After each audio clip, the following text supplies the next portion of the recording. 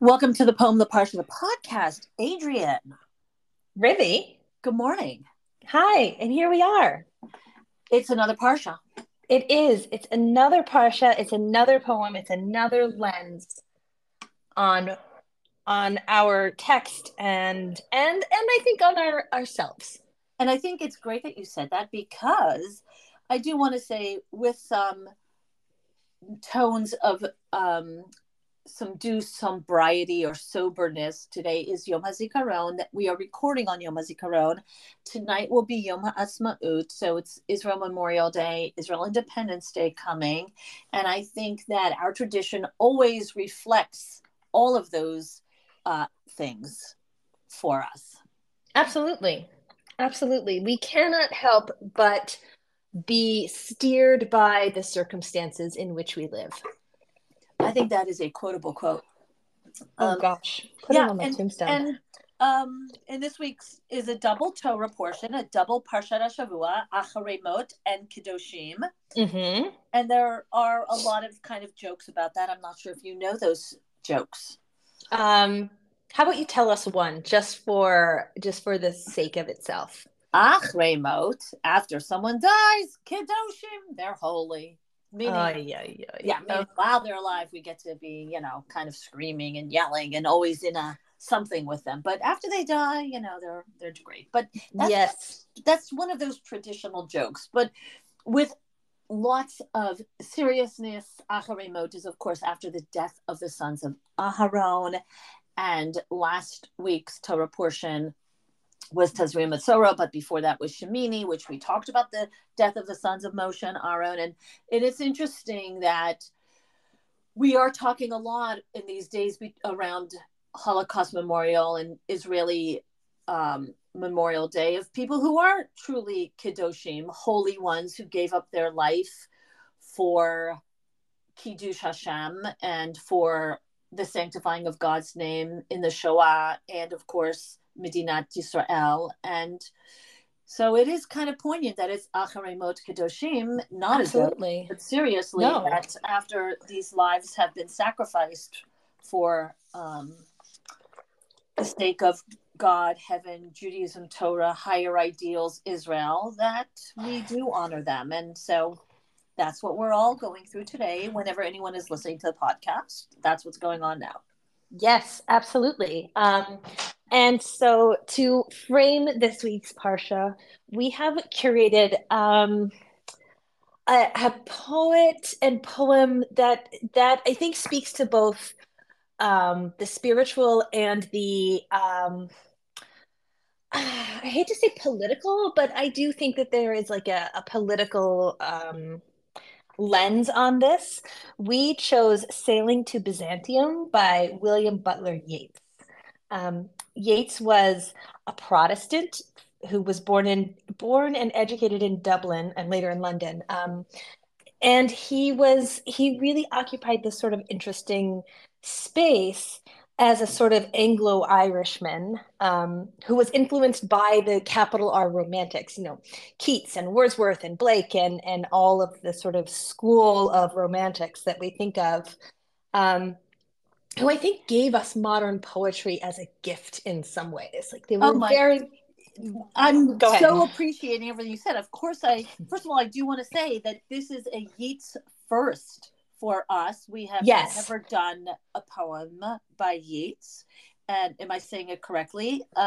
His biography is so interesting, and he goes into this whole mysticism thing. He really does. And he's really, I think, writing from a geopolitically complicated place. He's writing from a personally complicated place. But this particular poem is a way of thinking about sort of the eternity of the human experience and our sort of innate, remember he's influenced by the Romantics, and he's very interested in this sort of yearning, the sort of spiritual longings of the Romantics. I wander lonely as a cloud. These sort of like deeply emotional poems and deeply emotional experiences that they write about are very present in this particular poem. And they did a lot of experimenting with in so many ways. And I'm like really so surprised by it all, that they were really into mysticism and they were, and practical, like communing with the next world, and very interestingly. And so it's interesting then that this is the poem that he writes. So I wanted to simply say something about Parshat Kedoshim. Parshat Kedoshim, lists mitzvah after mitzvah after mitzvah, commandment after commandment after commandment, but it is all within the framework of Kedoshim to you, be holy. And so what's really interesting is, what does it mean to be holy within Judaism? In contradistinction to other religions, perhaps, holy does not necessarily mean you're fasting, you're living a life of asceticism, you're all by yourself up on a mountain. But actually, no, it's you're in totally with human beings, and how you get along with your neighbor, and do you have fair weights and measures, and are you being kind to the stranger, and do you love everyone, as yourself? And specifically this mitzvah, mipnei seva takum v'hadarta pnei zaken, that we must honor those who are older than us, the elderly. This is probably a verse that is in the front hall of every Jewish nursing home. I don't mean to laugh at that, but the very practical person in me is like, of course it is. Of course it is. Okay, so let's read the poem. This is the poem. And I also want to say before I read that each of these, there are 4 stanzas of 8 lines written in iambic pentameter, and they are numbered. I'm not going to read the numbers, but I will try to pause for a second between each one so that each stanza stands on its own as it is written.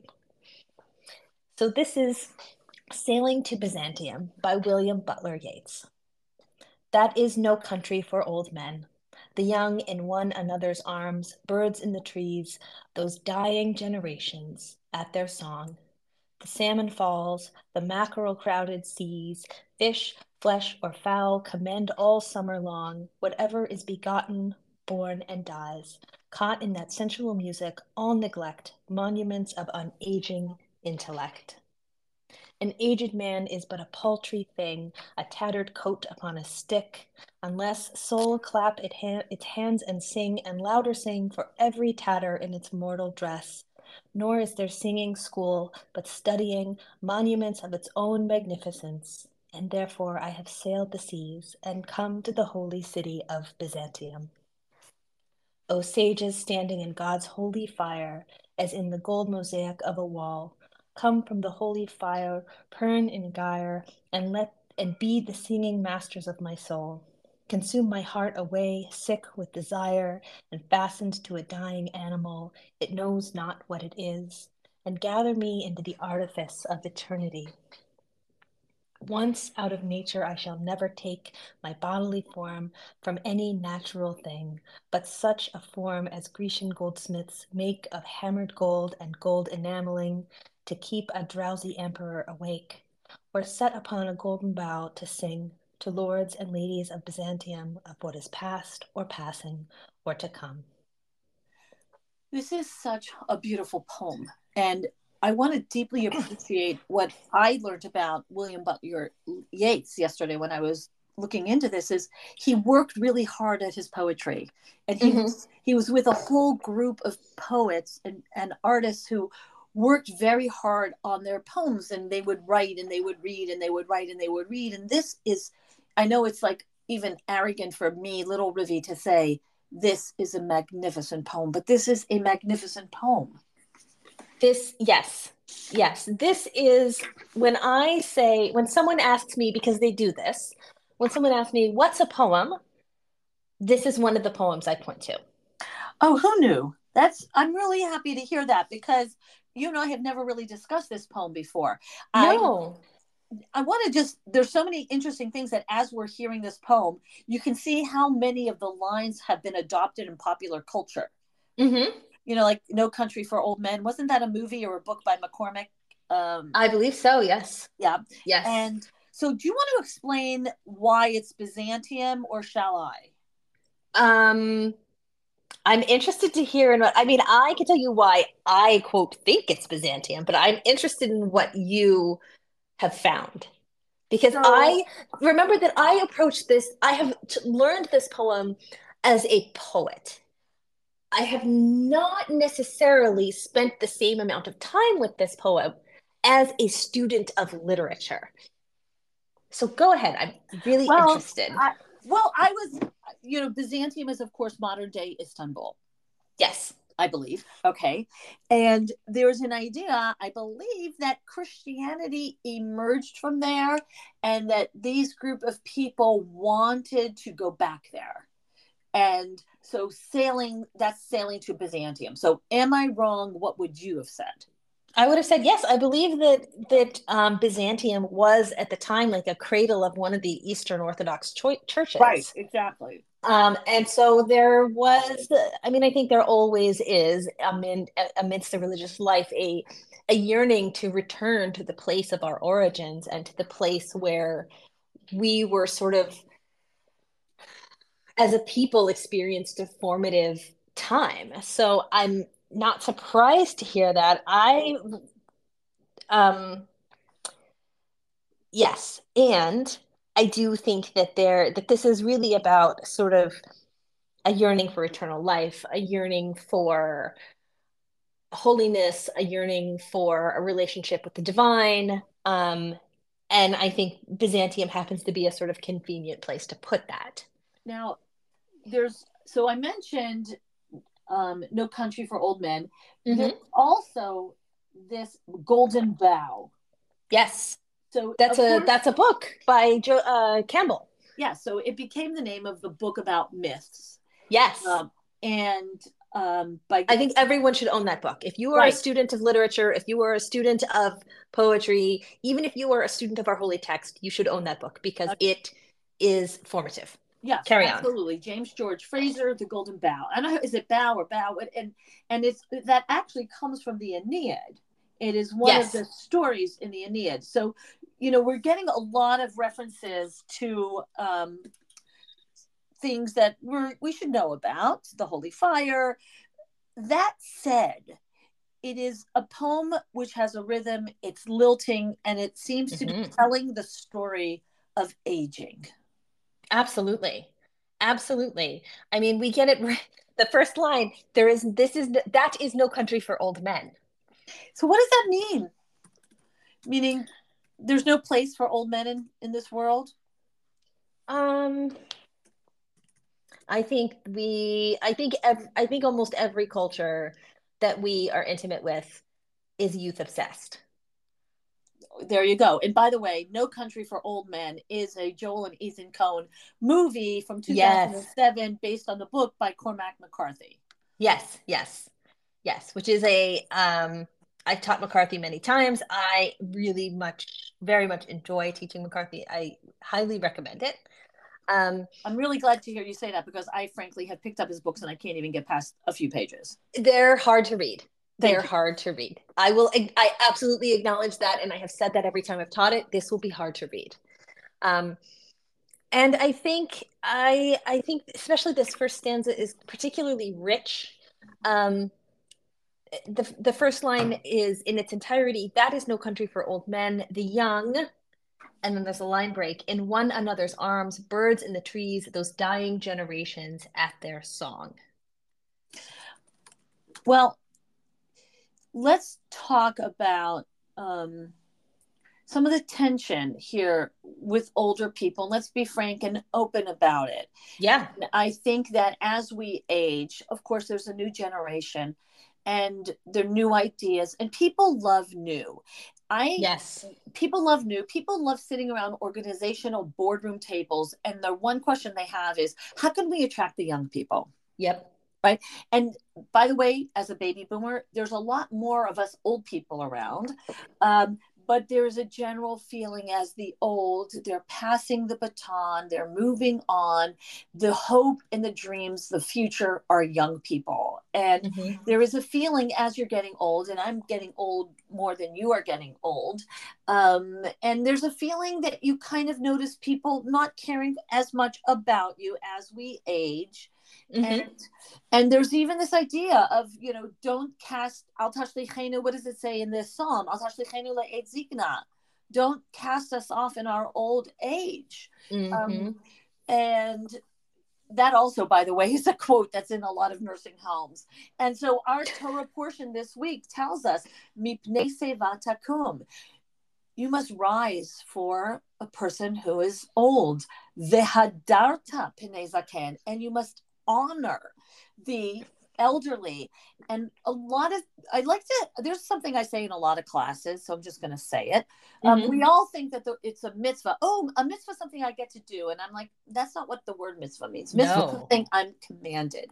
And often, very, very, very often, we're commanded because it would not come naturally to do it. And so we are...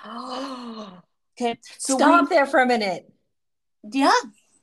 That's what a mitzvah is. If we would have figured it out, I mean, of course, there's the typical don't steal, don't murder. We get it. Of course. But a lot of times a mitzvah is something that if we hadn't been commanded to do it, we would probably be happy not to. And so we are told we must honor the elderly. We must honor those who are older than us, because that's not the natural way of the world. The natural way of the world is that we honor the young, the tall, the handsome, the promised, the pretty, and what's old and not looking so beautiful and not with it as much, we tend as a society to cast aside. And yes. And our Torah is telling us, no, give them honor.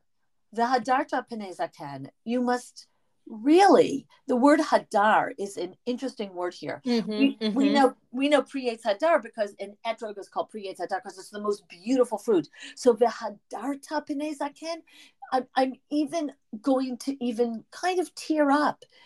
It's like we should think of an older person as the most beautiful. V'hadarta, that's what's beautiful. An older person who has acquired wisdom and who has lived through life and has done so much, let's give them the honor. Yes. Are you there? Yes, I am. I'm thinking very deeply about what you said. I'm thinking very deeply about what you said, and I'm thinking about it as I read the second stanza of the poem. Let's hear. Because here's what I think. I read this as with a tone. I read this as sort of flippant. An aged man is but a paltry thing. An aged man is but a paltry thing, a tattered coat upon a stick, unless soul clap its hands and sing, and louder sing for every tatter in its mortal dress. Nor is there singing school, but studying, monuments of its own magnificence. And therefore I have sailed the seas and come to the holy city of Byzantium. Okay, what does that mean, Adrienne? So I think we're sort of so that we've got the first couple of lines. An aged, to me it reads as ironic. Like youth obsessed people, like you treat these elderly people, these people with incredible knowledge in music and literature and art and experience in these things. You people who are building monuments to your own magnificence, you are missing this, and I think in sort of a unique way, he's sort of saying, and therefore I have sailed the seas and come to the holy city of Byzantium. I am going to the place where I will live forever. Maybe not on this in this mortal coil, but to a place where I can live forever, where it does not matter, where age is not part of the same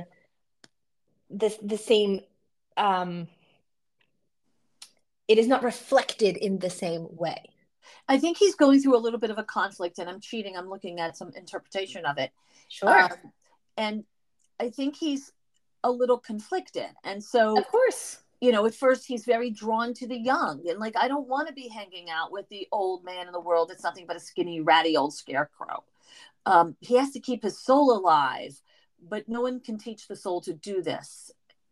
If you want to keep your soul alive, you have to do that with your own learning. And so maybe he doesn't want to become old, so he's going to sail to Byzantium. Possible? Possible, but also Byzantium is like one of the oldest Right. cities. So, I mean, I think there is, I wonder if that yearning is more about immortality There you go. than And in the about final, age. yes, and in the final verse, does he become does he become immortal because he becomes a beautiful piece of golden art? Or, Yes, yes, absolutely. Which oh, is, which is weird, sort of, creepy? I yeah. don't know. Well, I mean, I also think that this is where the sort of Keats influence is, beauty is truth and truth beauty. It is all you need to know on, it is all you know on earth and all you need to know. Okay, Once, I have something that's really interesting to say. I hope please. so. Okay, so this is really making me think about this. So in this summary that I'm cheating with on the interweb, or he'll be a golden bird placed on a golden tree where he, like the sages, can teach people his eternal otherworldly wisdom, his transcendent understanding, the past, the present, the future. So here it is, people.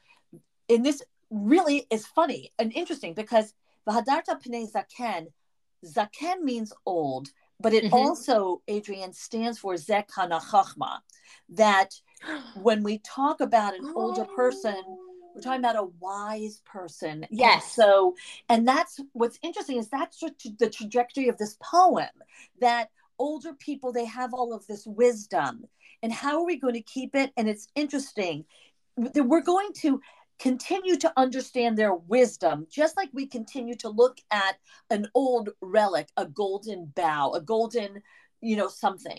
And I just want to say there's a beautiful Talmudic passage that talks about the golden ark, right? The Aron has in it Mm-hmm.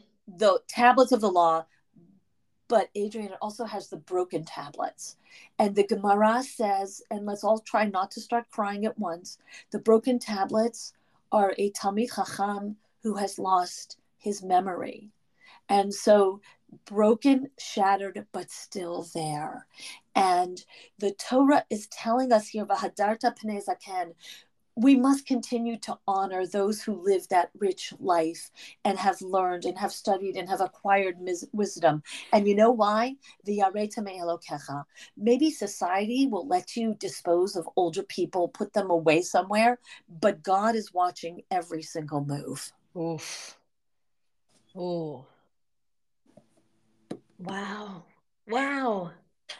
This is heavy. This is heavy. I'm sitting with this and I'm sitting with this in relation to this day.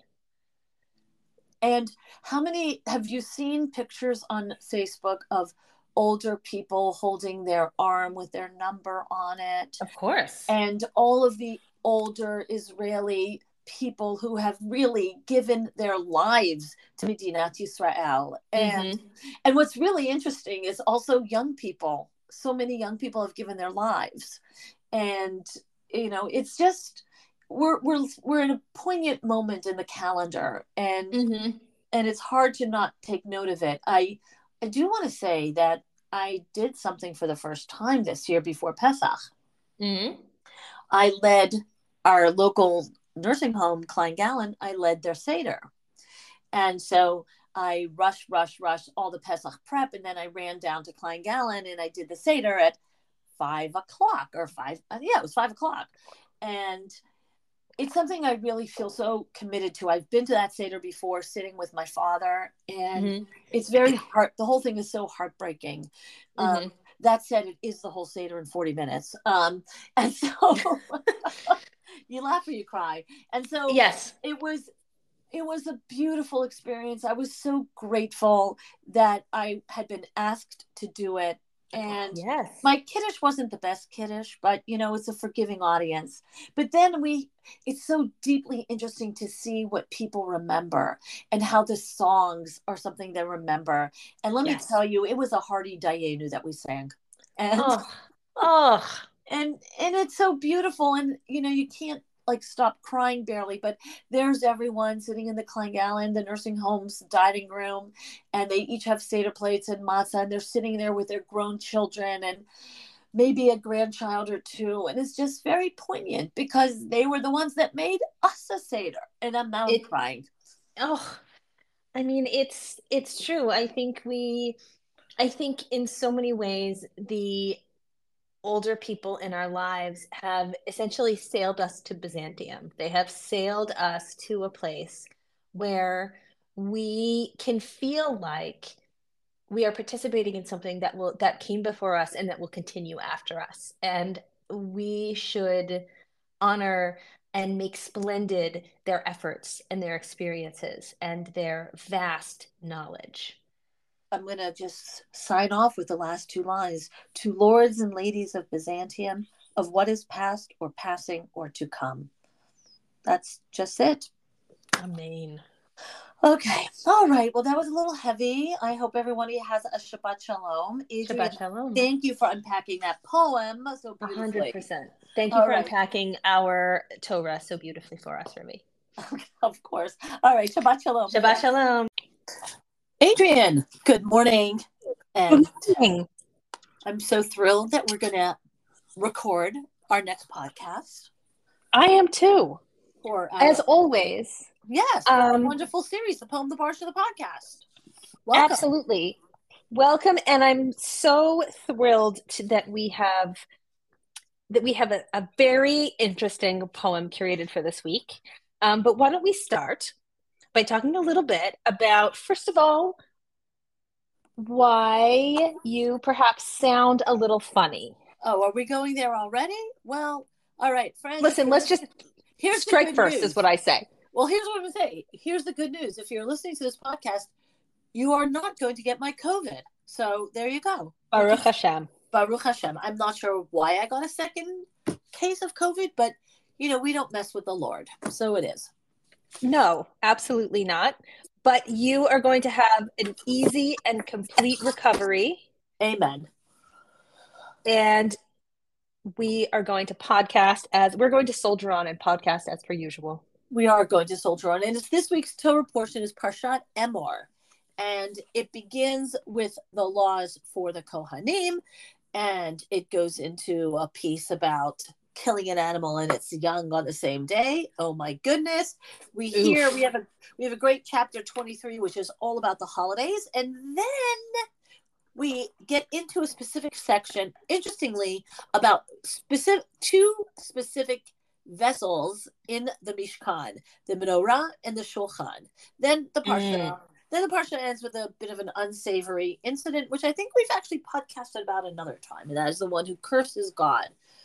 We did that, I believe, a year or two ago. But we're going to zoom right in to this idea of the menorah and the shulchan, and it inspired us to find a poem about bread.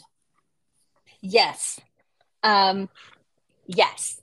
So can you highlight for us the psukim that you curated from the parsha so that we can connect, because the minute we start talking about the poem, listeners, this is a poem that draws you in so fast. And if we don't frame it right, we're not going to end up doing justice to the parsha piece of the poem, the parsha, the podcast. And all I can say, if we are nothing, we are not committed to justice. Absolutely. Reverse those negative words somehow so that sentence makes sense. Here we go. So we are committed, we are commanded to create 12 loaves of bread, the Kohanim. They put them on this table with 12 shelves, 6 and 6, and it is part of what is offered in the Mishkan, because after a week, and it doesn't go stale, after a week it's given to the Kohanim to literally break bread with. And so this is these are the verses all about the chalot. Now, of course, it's appeared other places, but we're getting reminded of it in this parsha. And in my mind, bread is a really big deal. I think in many people's, actually, confession, I just had a piece of whole wheat toast with peanut butter on it. Bread is the staff of life. Let's hear what Margaret Atwood, who is one of the most prolific writers, and I'm actually holding a book of her poetry in my hands, newly published. But our poem is not in that book. But why don't you go ahead and talk about Margaret Atwood, the amazing, and then the poem. Margaret Atwood is the poem we have curated for this week is called All Bread by Margaret Atwood. As we know, Atwood is a Canadian poet. She was born in Ottawa and educated in Toronto. She has had a very long and very prolific and very varied literary career. I mean, she has written novels, she has written literary criticism, she has written collections of poetry. Like, she has really both a breadth and depth. As we all know, her novel The Handmaid's Tale was adapted for television, and so she is really, we should be looking to Atwood as a woman who is holding up a literary world on her own. I mean, she has created literary prizes, she has created literary departments, she has done it all. And this week's poem is called All Bread. And so I would love to read it now. Let's do it. All Bread by Margaret Atwood. All bread is made of wood, cow dung, packed brown moss, the bodies of dead animals, the teeth and backbones, what is left after the ravens. The dirt flows through the stems into the grain, into the arms, 9 strokes of the axe, skin from a tree, good water, which is the first gift, 4 hours. Live burial under a moist cloth, a silver dish, the row of white famine bellies, swollen and taut in the oven, lungfuls of warm breath stopped in the heat from an old sun. Good bread has the salt taste of your hands after 9 strokes of the axe, the salt taste of your mouth. It smells of its own death, of the deaths before and after. Lift the ashes into your mouth, your blood. To know what you devour is to consecrate it, almost. All bread must be broken so it can be shared. Together we eat this earth. Well, that was quite the reading of quite the poem. It is, bread is very interesting. And even when you think about, Torah, bread appears. And one of the interesting things that I think is, just something that's important to say, and that is when we make a bracha on bread, Baruch atah Hashem Elokeinu melech haolam hamotzi lechem min haaretz, one who draws out bread from the earth, which is a very different kind of bracha than borei pri ha'adama, blesses the fruit of the earth, blesses the fruit of the tree, ha'etz. The bread one God does not make bread grow out of the earth. God grows wheat. But that's the deal with bread. It is always consumed through a partnership between the Lord God, nature, meaning God working through the nature to give us the land that allows wheat to grow. But the human beings.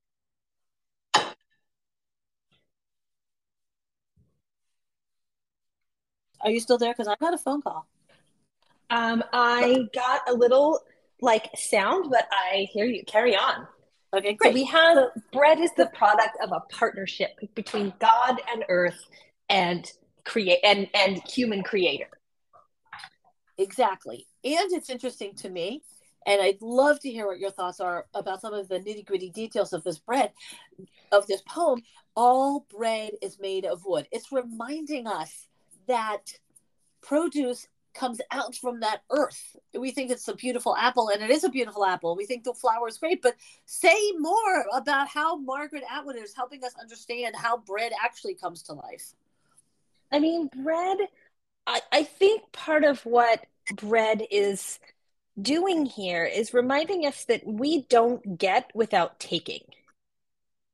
That all bread is made from wood, cow dung, packed brown moss, the bodies of dead animals, the teeth and backbones, what is left after the ravens. That there is always something that has come before what we eat. I am going to say something that is going to be a little slightly unsavory, and I'm sure controversial. And by the way, I would love for people to be in touch with us about different things we say on the podcast. Yes. And we are always happy to engage with listeners. Yes. And you can message us on Facebook, or if you know our email addresses, so that would be great. We'd love to hear from you. What my thought was about this bread, that is interesting. There we go. I got back my thought. When I was in Poland, remain calm, Adrienne. When I was in Poland twice for March of the Living, which is it's just an amazing experience. Adrienne, I confess to you, I refused to eat any produce in Poland because I said to myself, in a very gruesome way. That earth was in bones. And I just think, and I'm getting gory. And as it all goes into the river and they water, and I'm like, I'm not having produce in Poland. That said, Margaret Atwood gets pretty scary too. Yes, it gets. I think she acknowledges that what we take from the earth is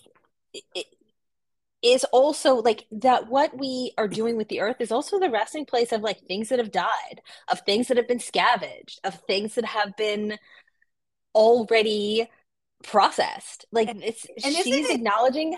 Yeah, go ahead. It's amazing though that something so beautiful and wonderful and tasty and delicious like wheat that goes into bread is coming from that earth. And what is the lesson of that besides nature and science? I get it, but what's the big idea there? I think that acknowledging that we are part of a cycle that is both beautiful and not, right? Like the fertilizer on the fields is what gives us our bread. And it's also the great democratizer, meaning all of us humans are eating of the bread of the earth. And her last few lines, all bread must be broken so it can be shared. Yes, together we eat this earth. The acknowledgement that we are part of a cycle that is complicated and ugly and frightening and in which death is a prominent piece of is really, I think, hard for us to sit with. Well, it's definitely an uncomfortable poem, which is interesting because if you've read Margaret Atwood, there's a lot of things that she writes that are difficult to sit with. Oh, yes. And I've read some of her books, as I'm sure you have. And yes. They're kind of creepy sometimes. Oh, yeah. She has absolutely dabbled in the dystopian, as we have all seen. And that is hard for us to process. It is. I think we have, and so many of us, and don't just mean like you, Rivi, and me, Adrian. So many of us have cultivated lives in which we are not confronting on a day-to-day basis in a lived experience some of these very scary things. Yeah, like and by the way, meat, it's on that white piece of styrofoam and we eat it and we have no connection to the creature that it was, and that was an animal living and breathing. So we definitely are very happy to pretend and not really think through. I want to go back to the idea of the shulchan though in the Mishkan. Yes. Everything. Yes. So the table with the showbread on it, the 12 showbreads, these are all symbolic of different aspects of the human world. And so the shulchan is on one side, the menorah is on the other side. If I knew my directions, I'd say north-south. And they speak to each other. They're in conversation with each other because the bread is the nitty-gritty physicality of every human being who has to eat. But the menorah represents, according to most people, spirituality, knowledge, and they're in conversation with each other. We have these two drives continuously, and that is to satiate our curiosity and to fill our belly. And yes, the shulchan and the menorah, the table and the menorah, are in conversations with each other. That said, I also this week in our Pirkei Avot class, I noticed a commentary of the Maharal around the Mishnah that says if you take on the yoke of Torah, someone else will take on the yoke of basically parnasah, derech eretz, parnasah, earning a living, and the rule of law. And that the shulchan represents, oh my goodness, I'm going to have to open up the Maharal. The shulchan represents, of course, the physicality, and here we go.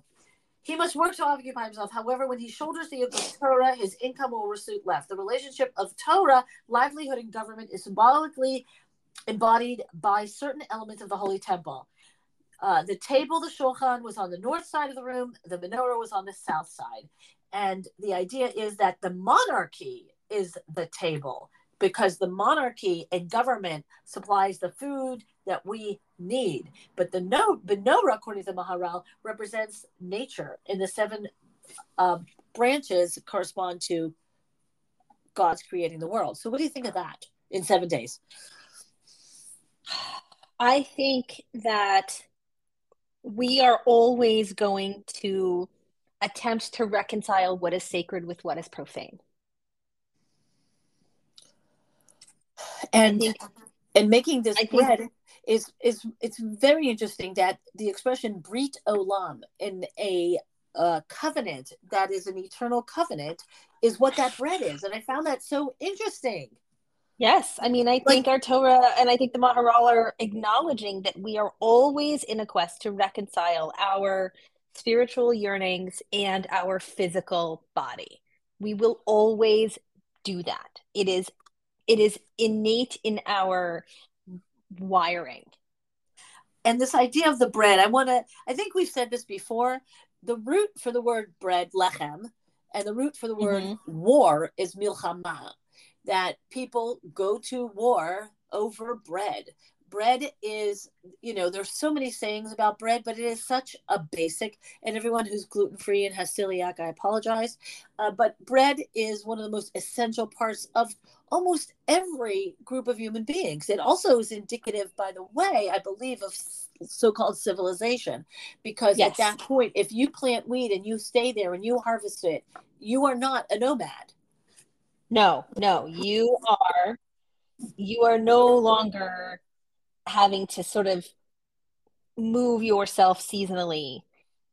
And that's huge. That's huge. And I love our Torah. I love that Kodesh, ki Kodesh Kodashim Hu. This bread is holy. And, when the Kohanim are going to eat it at the end of the week. And I love the idea that this is a holy bread, chok olam. It is a decree into perpetuity.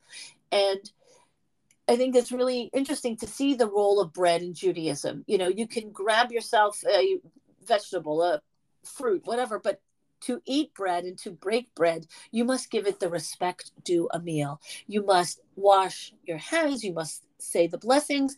And after blessing is the longest ever.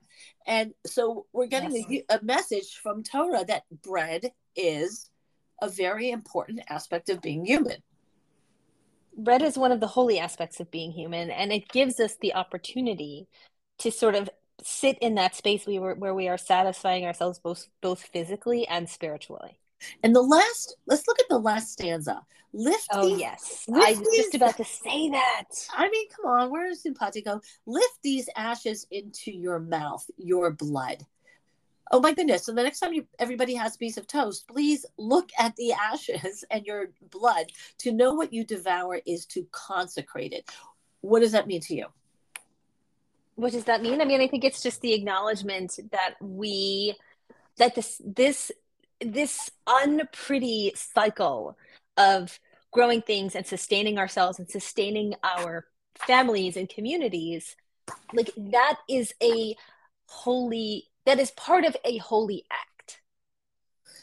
And when we consume bread, we are participating in a holy experience. Let's talk about. And then there's the caveat of almost. Exactly. It's to consecrate it almost, because we are going to eat it, and then it's going to become part of us. And I'm not going to go there, but then it becomes a waste product.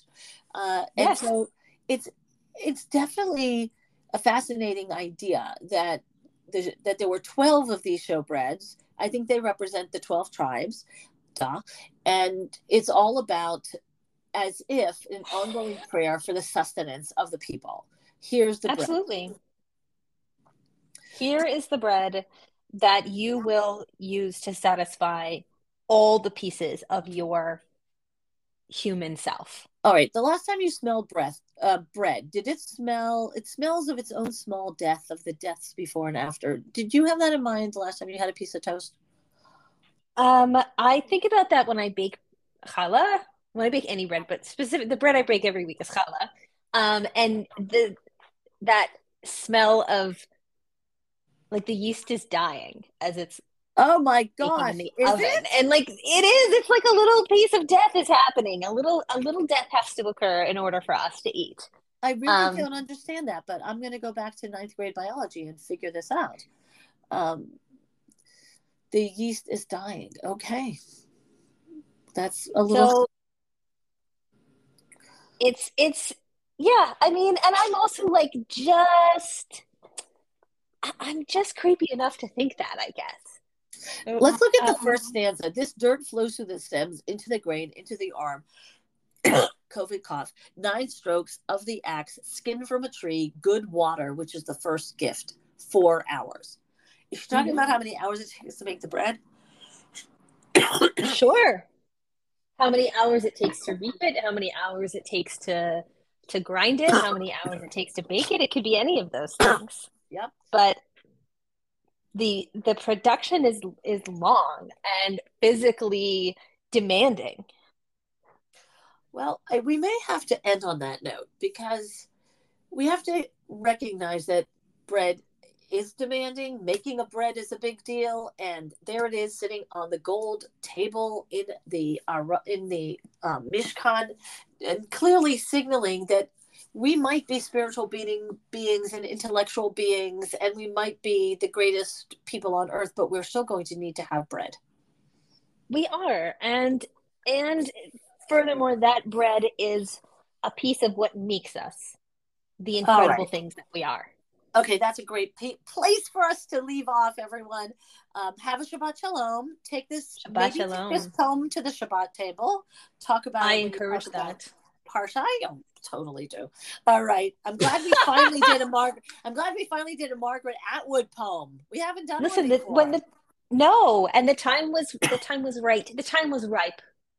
It absolutely was. All right, friends. Shabbat Shalom. Shabbat Shalom, listeners. Adrian, good morning. And good morning. I'm so thrilled that we're going to record our next podcast. I am too. As always. Yes, for our wonderful series, The Poem, the Parsha, the Podcast. Welcome. Absolutely. Welcome, and I'm so thrilled that we have a very interesting poem curated for this week. But why don't we start by talking a little bit about, first of all, why you perhaps sound a little funny. Oh, are we going there already? Well, all right, friends. Listen, let's just strike first, is what I say. Well, here's what I'm going to say. Here's the good news. If you're listening to this podcast, you are not going to get my COVID. So there you go. Baruch Hashem. Baruch Hashem. I'm not sure why I got a second case of COVID, but, we don't mess with the Lord. So it is. No, absolutely not. But you are going to have an easy and complete recovery. Amen. And we are going to we're going to soldier on and podcast as per usual. We are going to soldier on. And this week's Torah portion is Parshat Emor. And it begins with the laws for the Kohanim. And it goes into a piece about killing an animal and its young on the same day. Oh my goodness. We have a great chapter 23, which is all about the holidays. And then we get into a specific section, interestingly, about two specific vessels in the Mishkan, the menorah and the shulchan. Then the parsha. Then the parsha ends with a bit of an unsavory incident, which I think we've actually podcasted about another time, and that is the one who curses God. We did that, I believe, a year or two ago. But we're going to zoom right in to this idea of the menorah and the shulchan, and it inspired us to find a poem about bread. Yes. Yes. So can you highlight for us the psukim that you curated from the Parsha so that we can connect, because the minute we start talking about the poem, listeners, this is a poem that draws you in so fast. And if we don't frame it right, we're not going to end up doing justice to the Parsha piece of the poem, the Parsha, the podcast. And all I can say, if we are nothing, we are not committed to justice. Absolutely. Reverse those negative words somehow so that sentence makes sense. Here we go. So we are we are commanded to create 12 loaves of bread, the Kohanim. They put them on this table with 12 shelves, 6 and 6. And it is part of what is offered in the Mishkan, because after a week, and it doesn't go stale, after a week, it's given to the Kohanim to literally break bread with. And so this is these are the verses all about the chalot. Now, of course, it's appeared other places, but we're getting reminded of it in this parsha. And in my mind, bread is a really big deal. I think in many people's, actually, confession, I just had a piece of whole wheat toast with peanut butter on it. Bread is the staff of life. Let's hear what Margaret Atwood, who is one of the most prolific writers, and and I'm actually holding a book of her poetry in my hands, newly published. But our poem is not in that book. But why don't you go ahead and talk about Margaret Atwood, the amazing, and then the poem. Margaret Atwood is the poem we have curated for this week is called All Bread by Margaret Atwood. As we know, Atwood is a Canadian poet. She was born in Ottawa and educated in Toronto. She has had a very long and very prolific and very varied literary career. I mean, she has written novels, she has written literary criticism, she has written collections of poetry. Like, she has really both a breadth and depth. As we all know, her novel The Handmaid's Tale was adapted for television, and so she is really, we should be looking to Atwood as a woman who is holding up a literary world on her own. I mean, she has created literary prizes, she has created literary departments, she has done it all. And this week's poem is called All Bread. And so I would love to read it now. Let's do it. All Bread by Margaret Atwood. All bread is made of wood, cow dung, packed brown moss, the bodies of dead animals, the teeth and backbones, what is left after the ravens. The dirt flows through the stems into the grain, into the arms, 9 strokes of the axe, skin from a tree, good water, which is the first gift, 4 hours. Live burial under a moist cloth, a silver dish, the row of white famine bellies, swollen and taut in the oven, lungfuls of warm breath stopped in the heat from an old sun. Good bread has the salt taste of your hands after 9 strokes of the axe, the salt taste of your mouth. It smells of its own death, of the deaths before and after. Lift the ashes into your mouth, your blood. To know what you devour is to consecrate it, almost. All bread must be broken so it can be shared. Together we eat this earth. Well, that was quite the reading of quite the poem. It is, bread is very interesting. And even when you think about, Torah, bread appears. And one of the interesting things that I think is, just something that's important to say, and that is when we make a bracha on bread, Baruch atah Hashem Elokeinu melech haolam hamotzi lechem min haaretz, one who draws out bread from the earth, which is a very different kind of bracha than borei pri ha'adama, blesses the fruit of the earth, blesses the fruit of the tree, ha'etz. The bread one God does not make bread grow out of the earth. God grows wheat.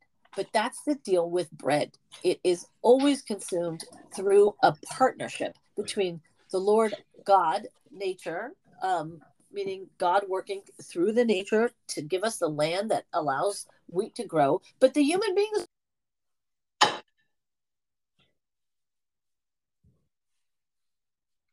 Are you still there? Because I got a phone call.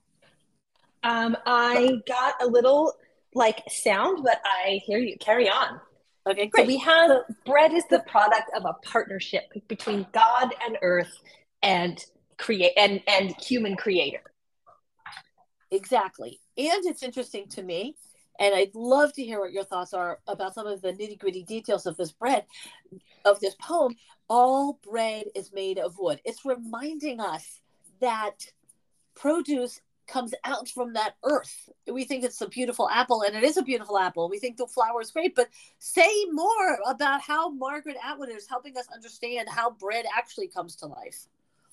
I mean, bread, I think part of what bread is doing here is reminding us that we don't get without taking.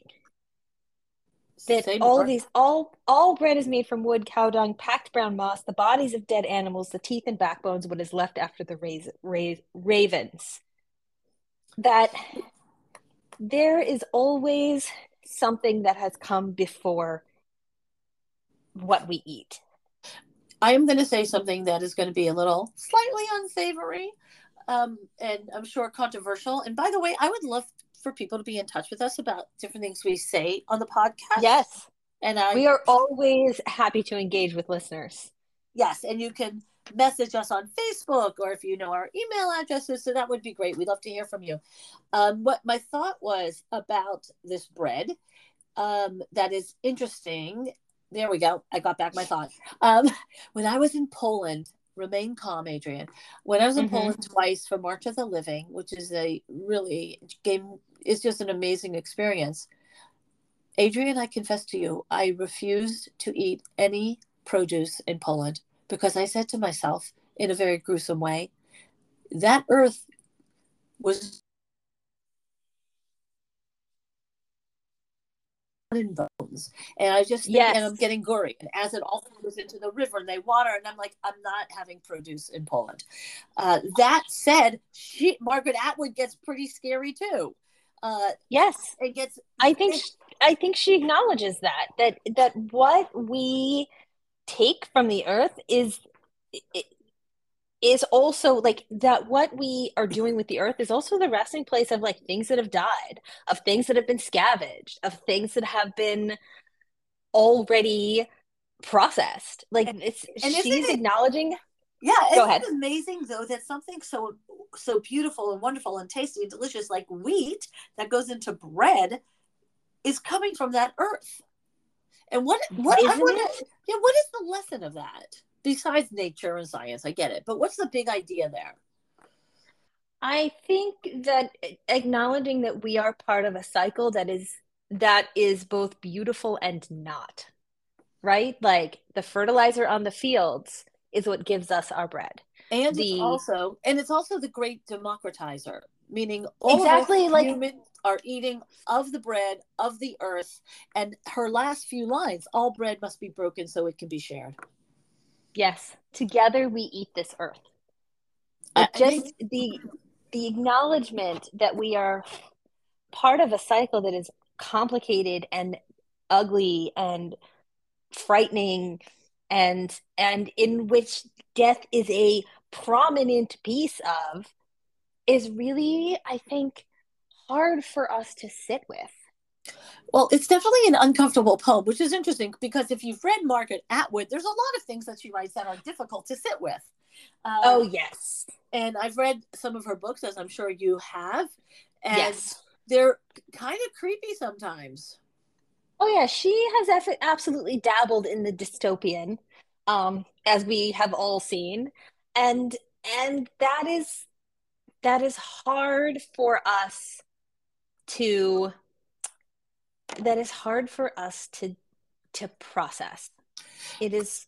I think we have, and so many of us, and don't just mean like you, Rivi, and me, Adrienne. So many of us have cultivated lives in which we are not confronting on a day-to-day basis in a lived experience some of these very scary things. Yeah, like and by the way, meat, it's on that white piece of styrofoam and we eat it and we have no connection to the creature that it was, and that was an animal living and breathing. So we definitely are very happy to pretend and not really think through. I want to go back to the idea of the shulchan though in the Mishkan. Yes. Everything. Yes. So the table with the showbread on it, the 12 showbreads, these are all symbolic of different aspects of the human world. And so the shulchan is on one side, the menorah is on the other side. If I knew my directions, I'd say north-south.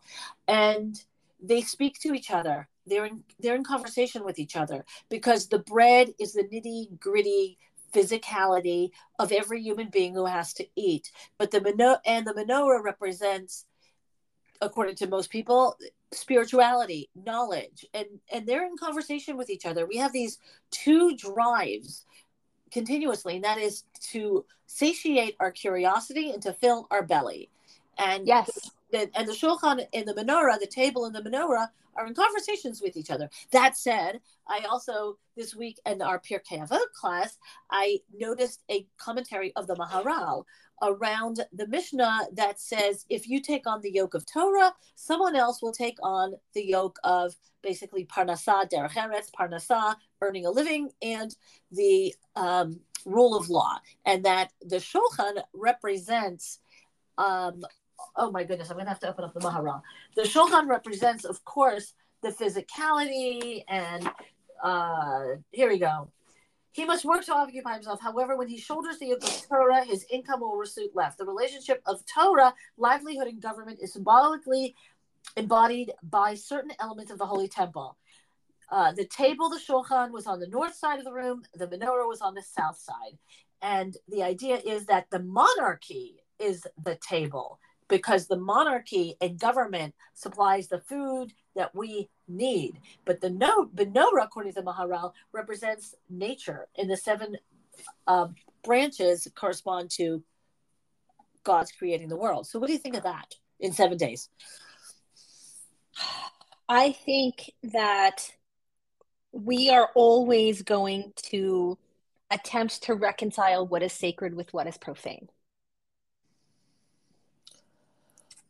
And making this bread is it's very interesting that the expression Brit Olam in a covenant that is an eternal covenant is what that bread is. And I found that so interesting.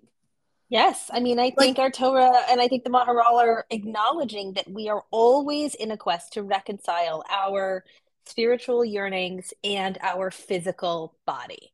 We will always do that. It is innate in our wiring. And this idea of the bread, I think we've said this before, the root for the word bread, lechem, and the root for the word war is milchama, that people go to war over bread. Bread is, there's so many sayings about bread, but it is such a basic, and everyone who's gluten-free and has celiac, I apologize. But bread is one of the most essential parts of almost every group of human beings. It also is indicative, by the way, I believe, of so-called civilization, because at that point, if you plant wheat and you stay there and you harvest it, you are not a nomad. No, you are no longer having to sort of move yourself seasonally. And that's huge. That's huge. And I love our Torah. I love that Kodesh, ki Kodesh Kodashim Hu. This bread is holy. And, when the Kohanim are going to eat it at the end of the week. And I love the idea that this is a holy bread, chok olam. It is a decree into perpetuity. And I think it's really interesting to see the role of bread in Judaism. You can grab yourself a vegetable, a fruit, whatever, but to eat bread and to break bread, you must give it the respect due a meal. You must wash your hands. You must say the blessings. And after blessing is the longest ever. And so we're getting a message from Torah that bread is a very important aspect of being human. Bread is one of the holy aspects of being human, and it gives us the opportunity to sort of sit in that space where we are satisfying ourselves both physically and spiritually. And let's look at the last stanza. I was just about to say that. I mean, come on, where's simpatico? Lift these ashes into your mouth, your blood. Oh my goodness. So the next time everybody has a piece of toast, please look at the ashes and your blood. To know what you devour is to consecrate it. What does that mean to you? What does that mean? I mean, I think it's just the acknowledgement that this unpretty cycle of growing things and sustaining ourselves and sustaining our families and communities, like that is part of a holy act. And when we consume bread, we are participating in a holy experience. Let's talk and then there's the caveat of almost. Exactly. It's to consecrate it almost, because we are going to eat it, and then it's going to become part of us, and I'm not going to go there, but then it becomes a waste product. And so it's definitely a fascinating idea that there were 12 of these showbreads. I think they represent the 12 tribes. And it's all about, as if, an ongoing prayer for the sustenance of the people. Here's the Absolutely. bread. Here is the bread that you will use to satisfy all the pieces of your human self. All right. The last time you smelled bread, did it smell? It smells of its own small death, of the deaths before and after. Did you have that in mind the last time you had a piece of toast? I think about that when I bake challah, when I bake any bread, but the bread I bake every week is challah. And that smell of, like, the yeast is dying as it's oh my gosh, in the oven. And like it's like a little piece of death is happening. A little death has to occur in order for us to eat. I really don't understand that, but I'm going to go back to 9th grade biology and figure this out. The yeast is dying. Okay. That's a little. So it's yeah, I mean, and I'm also like I'm just creepy enough to think that, I guess. Let's look at the first stanza. This dirt flows through the stems, into the grain, into the arm. COVID cough. 9 strokes of the axe, skin from a tree, good water, which is the first gift. 4 hours. Is she talking about how many hours it takes to make the bread? Sure. How many hours it takes to reap it, how many hours it takes to grind it, how many hours it takes to bake it. It could be any of those things. Yep. But the production is long and physically demanding. Well, we may have to end on that note, because we have to recognize that bread is demanding. Making a bread is a big deal, and there it is sitting on the gold table in the Mishkan, and clearly signaling that we might be spiritual beings and intellectual beings, and we might be the greatest people on earth, but we're still going to need to have bread. We are, and furthermore, that bread is a piece of what makes us the incredible things that we are. Okay, that's a great place for us to leave off, everyone. Have a Shabbat Shalom. Take this home to the Shabbat table. Talk about I encourage that. Parsha. I totally do. All right. I'm glad we finally did a Margaret Atwood poem. We haven't done one before. And the time was right. The time was ripe. It absolutely was. All right, friends. Shabbat Shalom. Shabbat Shalom, listeners.